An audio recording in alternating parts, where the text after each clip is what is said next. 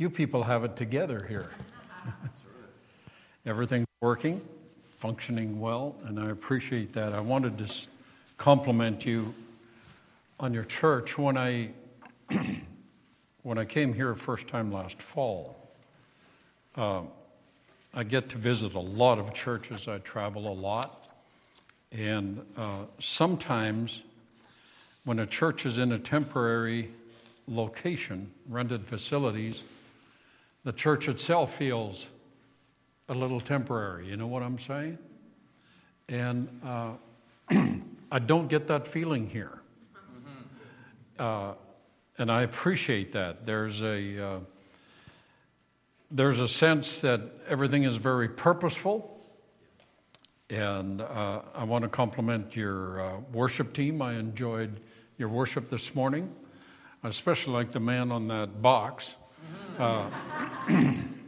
It sounds better than most drum kits. You do a great job.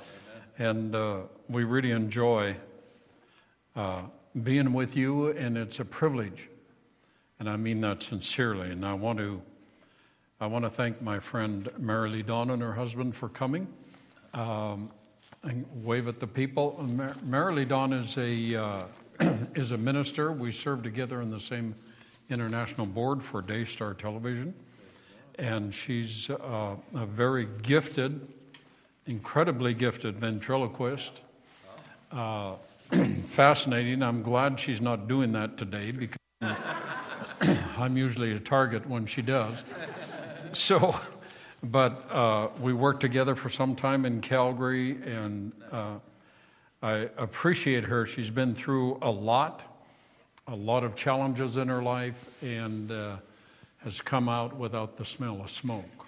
And so we admire you for that, Marilee. God bless you for being faithful to God and the message of the gospel. I don't believe that anything happens by chance. When you're committed to God, when you're a believer, there are not. I don't believe that there's just a circumstance. I don't think that we're here just by circumstance today. And so I take it very seriously as I prepare, because I don't know who is going to receive what at what time. But I know it's not chance that we're all gathered here. Amen. So God has something for us. And He is faithful to deliver that, and I'm so grateful to have that assurance. I'm going to direct you to a story, and I'm going to request that you listen carefully, because it's a story from the Scriptures, and it is a bit sensitive in its nature in terms of today's culture. We live in a society and a culture, and today I don't think we've ever lived in a time when there were so many sensitivities surrounding us and surrounding the world that we live in. It seems to me that people live on the tiptoe of offense. And when is somebody going to treat me wrong? And so today I'm walking into something that's a little bit difficult, but be patient with me. Amen. We're going to land somewhere. And my message is called Society's Malfunction. And it's from a fascinating story in the Scripture found in John chapter 4, verses 7 to 26 and 39 to 42. It sounds like a lot, but it's a short reading, and it's a fascinating story about the woman at the well. So I think you'll enjoy what we have to share with you. When a Samaritan woman came to draw water, now Samaritans and Jews had a class distinction between them. The Samaritans were considered less than, and the Jews were considered themselves superior for whatever reason. And so It says, when a Samaritan woman came to draw water, Jesus said to her. The setting is that Jesus had come with his disciples, and they had stopped in Samaria, and he stopped at the famous Jacob's well. And this well had been dug years before. You can read the story about it. It's fascinating. And how that, as Jesus was passing through towns with his disciples, he instructs them, why don't you go and get something to eat? I'm just going to rest by the well. Well, here's where we understand that there is no coincidences. Because while he was there, a Samaritan woman came to draw water. And Jesus said to her, will you give me a drink?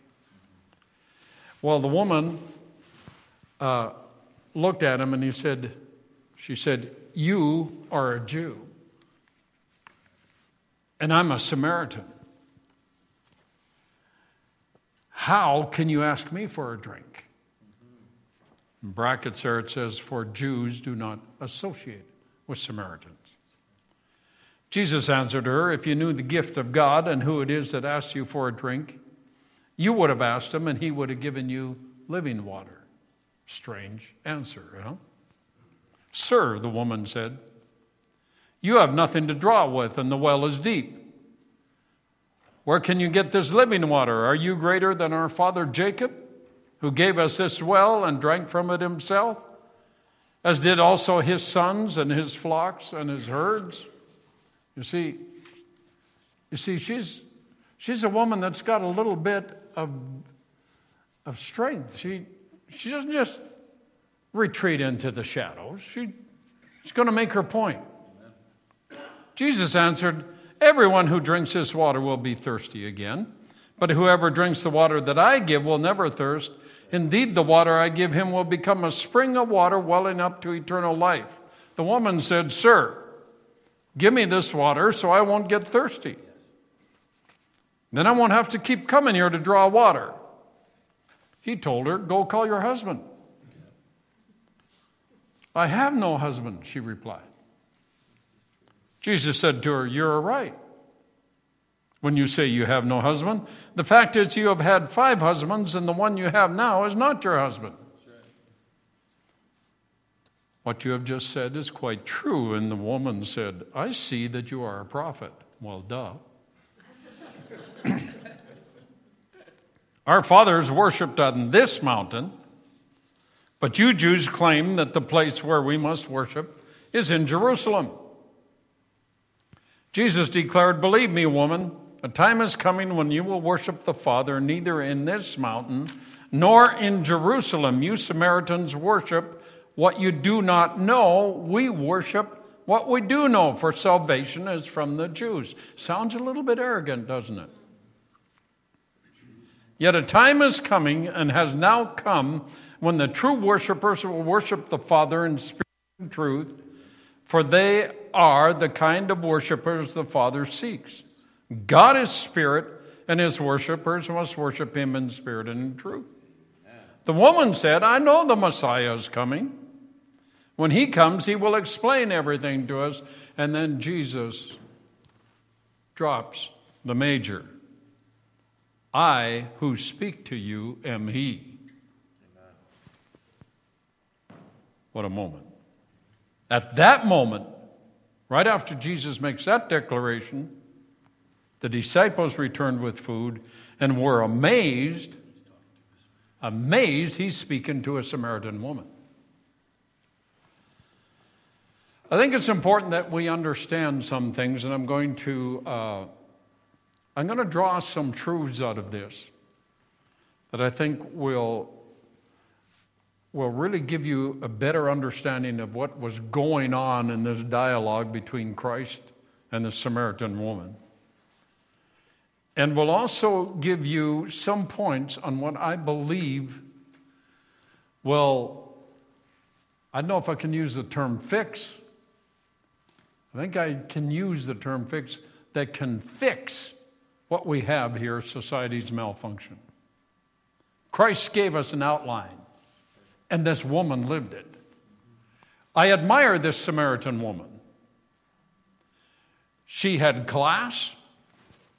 She had distinction. She had courage. She had strength of character. And she knew how to deal with the situation at hand. I know some other things about her.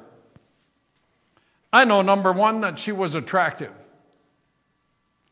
You don't burn through 5 husbands unless you have something going on.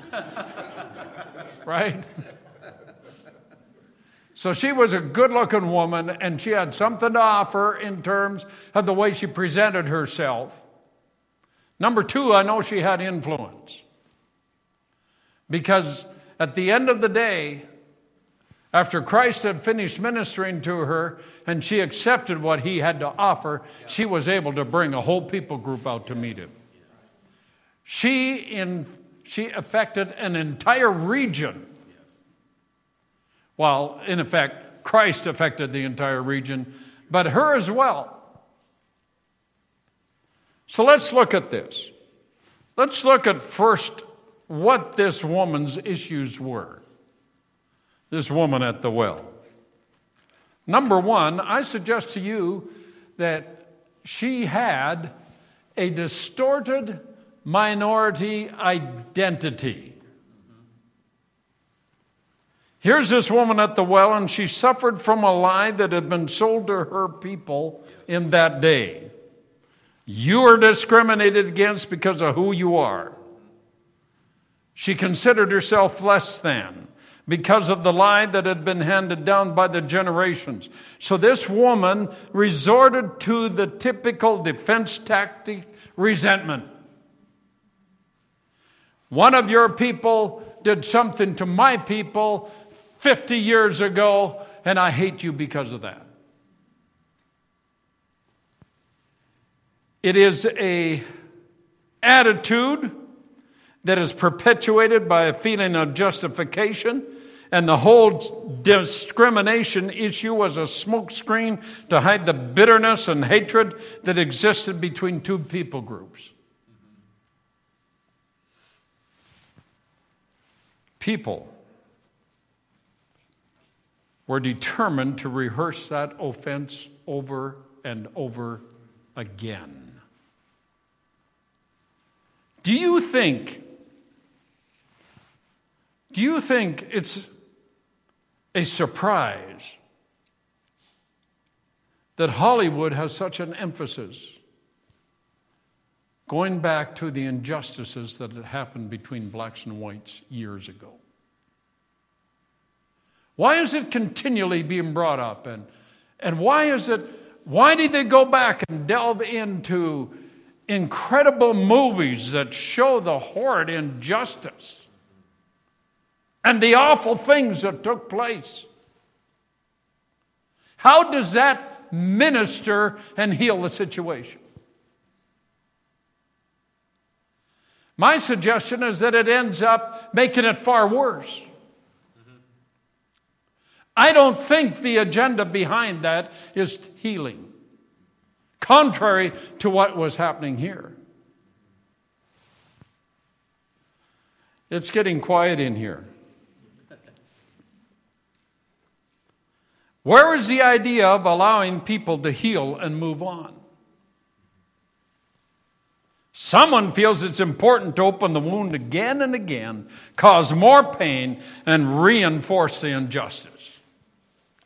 Christ refused to buy in to the discrimination lie. He crossed the invisible culture line that was drawn in the sand by small-minded people, and he blew right past the whole issue with a few words. Will you give me a drink? Jews weren't supposed to do that. They're supposed to be a distinct class all to themselves. They had foolish laws about you can't walk too close to a dead animal, and you got to wash your hands. You got to do all these ceremonies and things so many times a day, and you couldn't touch certain people. I mean, it was hideous. Jesus blows past all that and says, "Will you give me a drink?" Amen. Second thing I observe about this woman is that she was quick to find her perceived enemy's problem. I'm sorry, I'm trying to make things work here. When Jesus ignored the discrimination myth and gave the woman an opportunity to see who was, she still did not let her guard down. Rather, she moved to the next tactic and immediately pointed out his problem. You see, you've got a problem. You have nothing to draw with. She's standing there with a bucket in her hand. He's asking for a drink. And she says, you got a problem. You got nothing to draw with. And I'm so glad God is patient the way he is. I'm so glad Christ dealt with that so wisely. You know, if I were given that situation, I would have said, what's in your hand? You got the bucket. Come on. Give me a drink. Not Christ. She's standing there, and she informs Jesus what he lacks. God is talking to her, and the solution to her whole dysfunctional mess is right in front of her. Yes. And what is she doing? She's deflecting the whole thing back on him. She's a smart chick. She knows how to handle herself. She has some street smarts.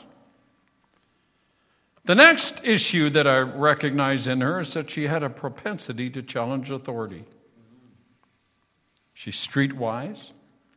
She knows how to communicate. She knows which buttons to push. Her next strategy is to challenge his position. It's who do you think you are approach. Are you greater than our father Jacob? Nobody was greater in her culture than Jacob, the very man who centuries before dug the well that they were standing at. He was admired and upheld, and he had brought this well to them.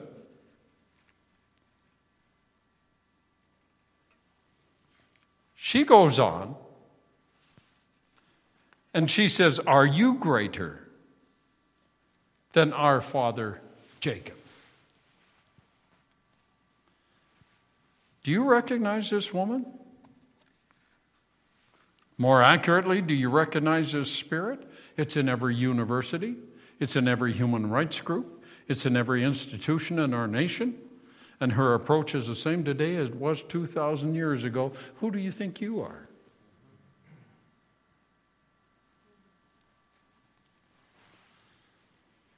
Christ doesn't fall for the bait. He simply breezes right past the attitude, the hostility, brings her back to her solution. I have water that'll quench your thirst forever. And here's where it gets fun. Her next issue is that she has a hunger for convenience. Oh, you'll give me water? I don't have to come back to the well. I can be taken care of. Show me the. I want to pay the price. Give me. And then finally, the obvious one, searching for love in all the wrong places. Christ deals with her root problem. You've been looking for love and acceptance and self-esteem from husbands. She kept thinking it was the men in her life that were messing her up. Her search led her through one dysfunctional relationship after another. But listen, Christ didn't condemn the woman for this. You notice that? There was no barbs in the way he spoke to her.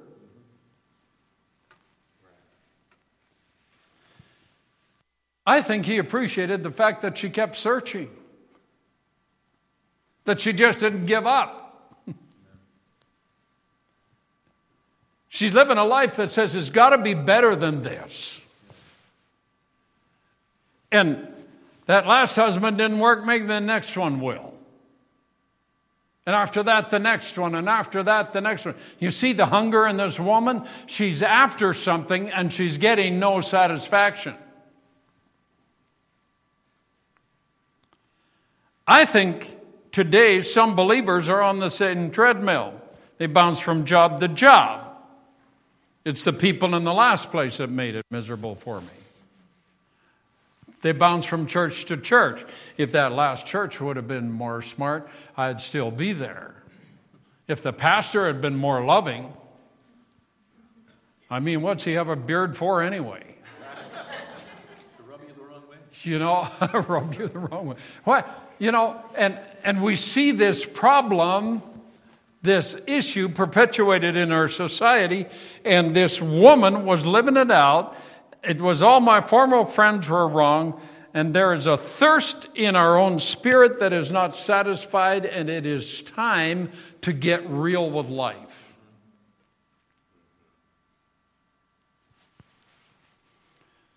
I was raised in a pastor's home.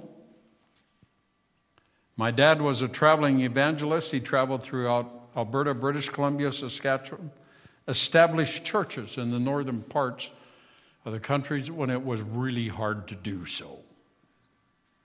That's when you traveled in by skis and would come into a farmer's home and say, "Can I chop some wood for a meal? Can I feed your cattle? Can I do something? I'm hungry."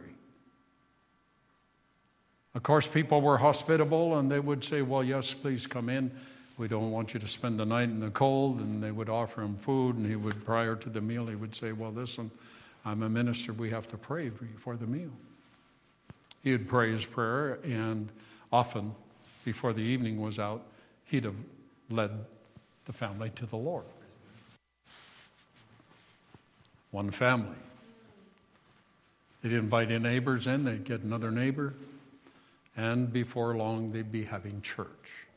People would get spirit-filled. Stuff would happen.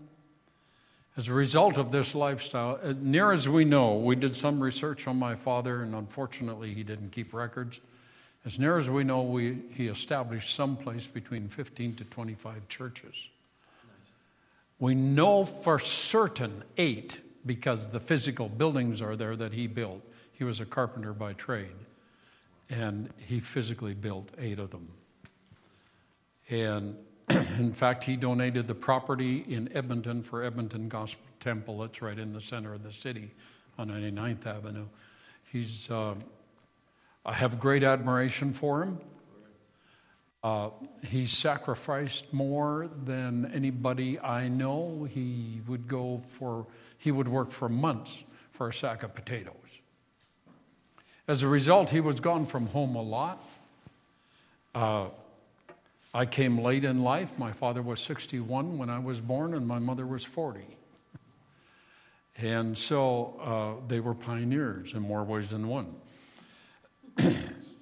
As a result of that lifestyle, there wasn't a lot in our home, in our family. He passed away when I was 11 years old. Because of our diet, we ate starchy foods. I was an overweight kid. I was a Pentecostal preacher's kid, and I was poor, and so I dressed funny.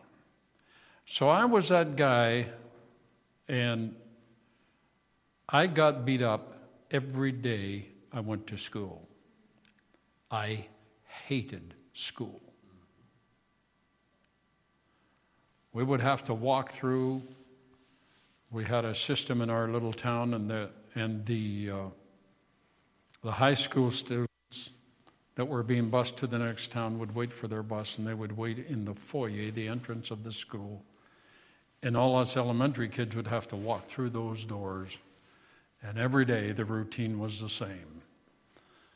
I'd walk through that door, and my books would get slammed on the floor. I would get pushed up against the wall. My lunch kit would get opened. It was continual. Every day I hated school. I've thought back on that sometimes.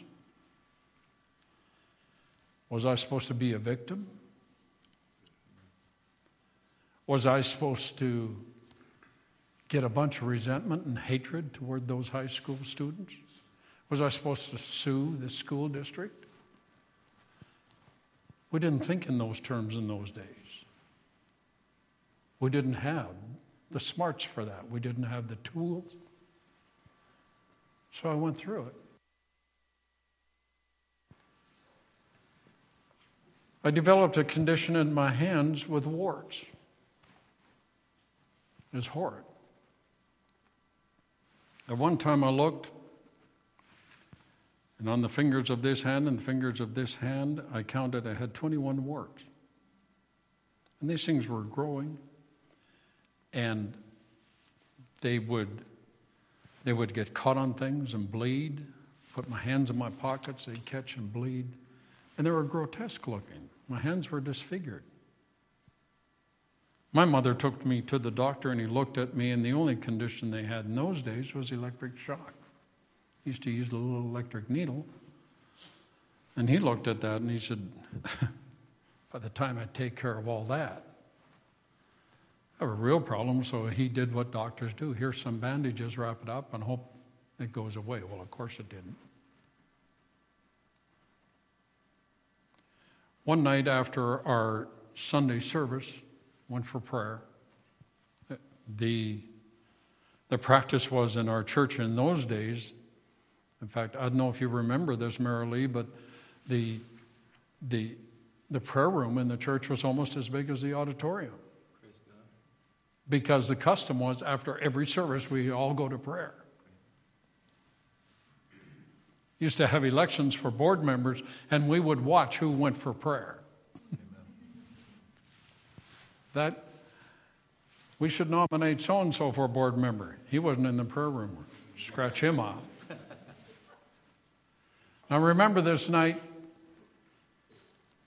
as I was there, I looked at my hands and I looked at how hideous they were, and I remember going to my pastor, Rudolph Jacobson, and I just said, would you pray for me? Hold my hands out like this, and he looked at me, looked at my hands. I think I was 11 years old at 7th grade, however old I was. He took my hands in his, and he began to weep. I was so amazed. Here's this man weeping. This man of God is weeping over me. And I remember he got himself together, he prayed. A week later in school, and I looked, and I noticed that they were changing. Some of them were turning black. I don't want to gross you out, but I had a pocket knife, and I picked at it, and it fell out.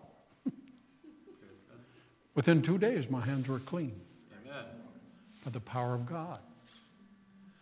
And when I experienced that, it did something in my spirit that brought me a reassurance that God cared about me. And the abuse that happened at school didn't matter so much because God cared. That's right. Amen. And God cares about my silly warts. He's got to see what's going on when I walk through that hallway every day. And that started me on a journey of trust and dependence on God that changed my life and brought me to a place of acceptance of God's purpose. And that His direction for my life was greater than the circumstances that surrounded it. Amen. Let me tell you about how this woman responded. I think we got 5 points and we'll close. She came to the point where she looked beyond her own prejudice and was willing to listen. She got over the poor me attitude. She decided she would no longer sacrifice her dignity and self-worth to the God of discrimination. And I use that term deliberately, God of discrimination. She was set free from the victim virus. It's everywhere. It's the fuel behind every extreme group, interest lobby, poor me, you're discriminating against me. I'm going to tell you folks today, I'm so weary of the rhetoric. Get over it and take some responsibility. Amen. Are we okay?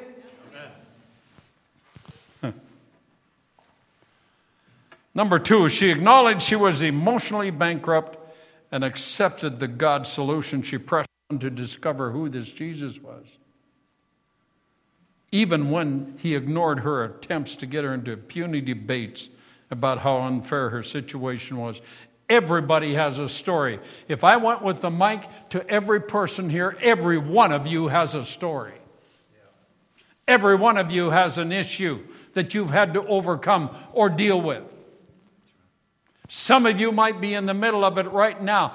I don't know where you're at, but I know that God is bigger than the issue.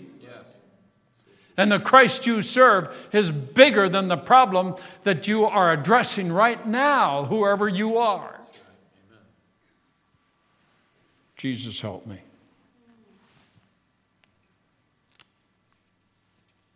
We've got to become bigger than that and refuse to be the victim and move on. She let down her defenses long enough to acknowledge her need.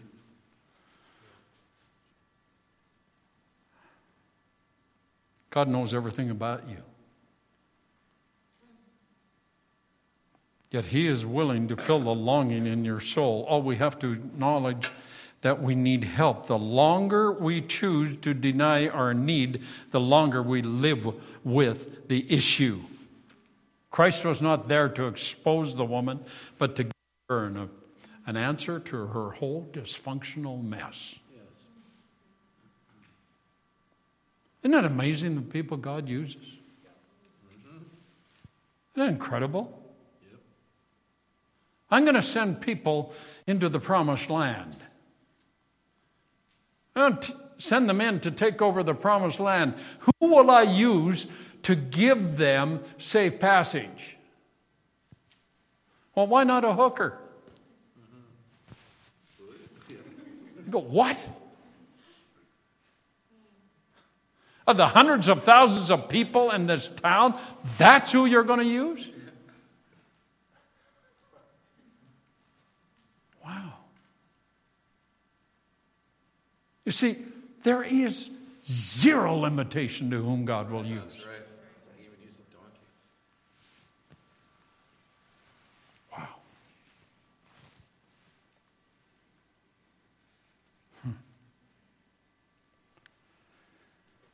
Next point, she discovered that worship was not a form or a location, but a submitted attitude of heart. Jesus made it clear to the woman that the issue wasn't where she worshiped, in this mountain or Jerusalem or that mountain, but it's in your own spirit. You must worship me in spirit and truth. Amen. That will change it. And then finally, she surrendered to the realization of who Jesus is and brought all her friends to meet him. She did a complete 180 and brought an entire city to the Lord.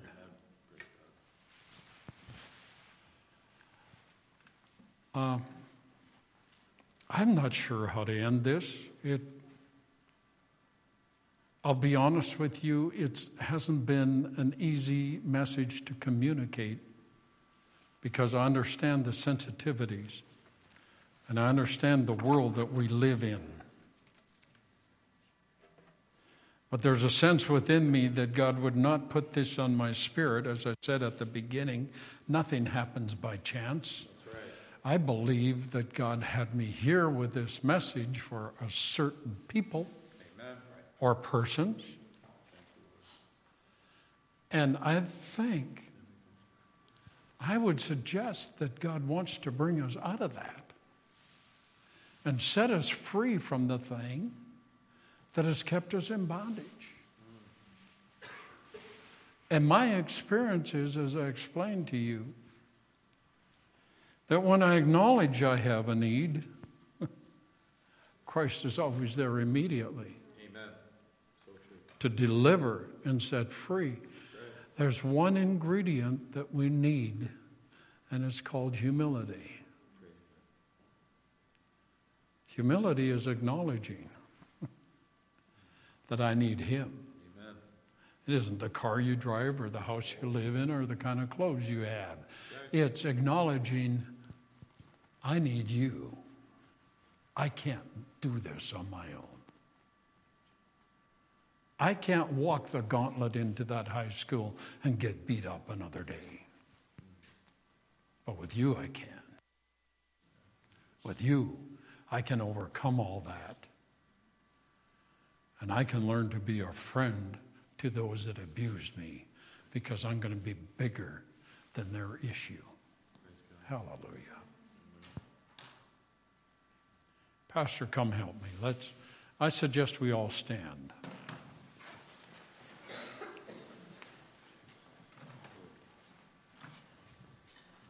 I somehow feel like we need to take this to another level and have a turning point for some people. And I would like you to lead us the way you sense the Holy Spirit would take us from this point forward as we turn to God now and ask Him like He did for the Samaritan woman, to take care of all those. I don't know if you have a keyboardist here or somebody that can give us a little bit of music or something, but anything that would assist us in presenting ourselves to Christ right now, so that people can be free of any issues. Good. The advantage of being a visitor is I don't know anybody. And I put it out there I submit it to you as a servant today. Not as the guy who's got all the solutions. God has the solutions. But I submit it to you that God wants us to be a free people. Amen, Pastor. I believe that is a word for us, that God wants us to be free. And I feel that what Pastor Phil just brought to us, as he said, one ingredient, it's funny because I wrote in the margin of my notebook, humility. And right near the end of the message, thinking that thing where we come and say, okay, why would I resist? Jesus has what I need. I'm not self-dependent because I know what I produce isn't going to amount to much. And so humility, and part of that is faith.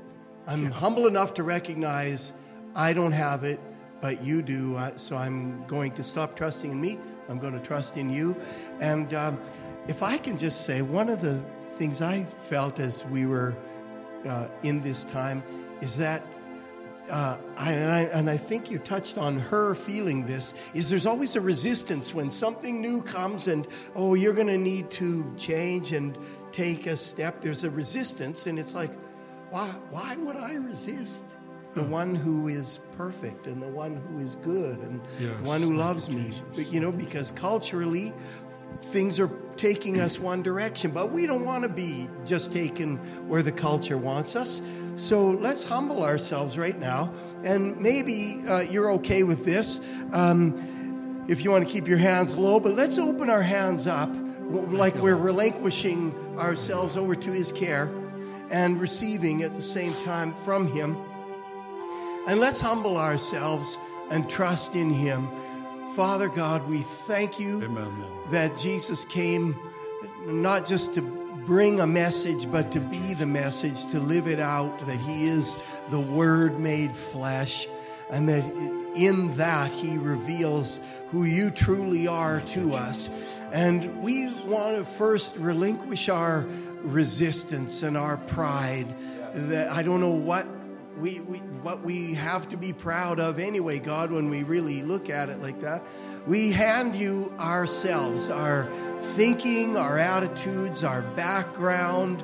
As Thank you, Father. Dr. Phil said, each of us has a story. We relinquish it to you, God, that Lord. We wouldn't determine Father. based on that. Here's how we've got to go. We want to go the direction that you want, and that you're able to heal us of the past and redirect and give us true strength and true satisfaction. And so We humble ourselves before you, Lord. You have what we need.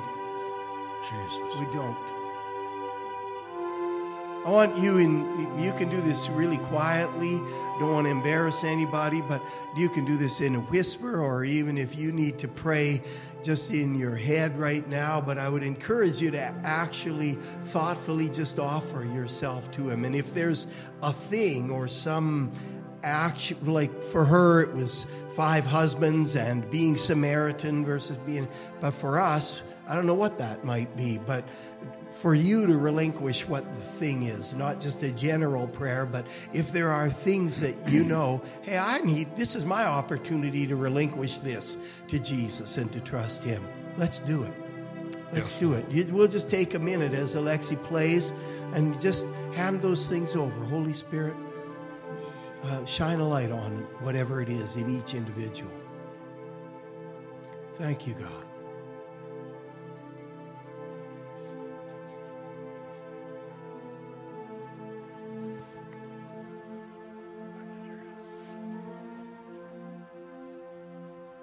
Father, right now we release the past. We release the offense. We release the wounding. We release the abuse. We release that which was unfair and uncalled for.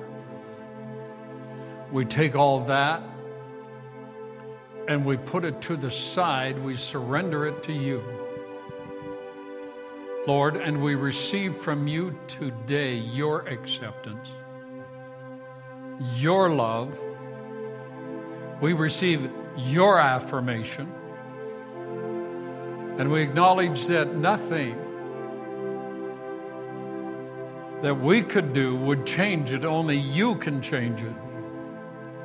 And so we're asking that you take what we have and reshape it into something that is delightsome and glorious. I pray that you will make us better businessmen, better women. I pray that you will make us better wives, better husbands, better children, better students, better leaders, and cause us to walk in the freedom that comes from releasing the bitterness and releasing the anger and the resentment and turning it all to you. And from this day forward, we choose to walk in freedom and joy. We choose to rise above it all and be free of it all. And we look forward to a new life in 2020. A life filled with joy, a life filled with promise, a life filled with hope as we move into our future. We thank you for that in the strong name of Jesus. Amen. Amen. Thank you, Father. Amen. Well, God bless you. If you want to just continue, just stay, and we'll get Alexi to play for the next hour or so. You can just stay and pray. And just worship. Let God, if he's doing something, don't run away. Or if you need prayer, come to the front. Pastor Phil, thank you very much. We appreciate it, Lord. We ask a blessing on Pastor Phil, even as he returns to Calgary today. God, that you'd fill him up after him pouring out, that you'd fill him up. Bless him and Joan, and continue, God, the purposes that you have for them in this season of their lives. We ask for your direction and for your grace and anointing on them in Jesus' name. Amen. Amen.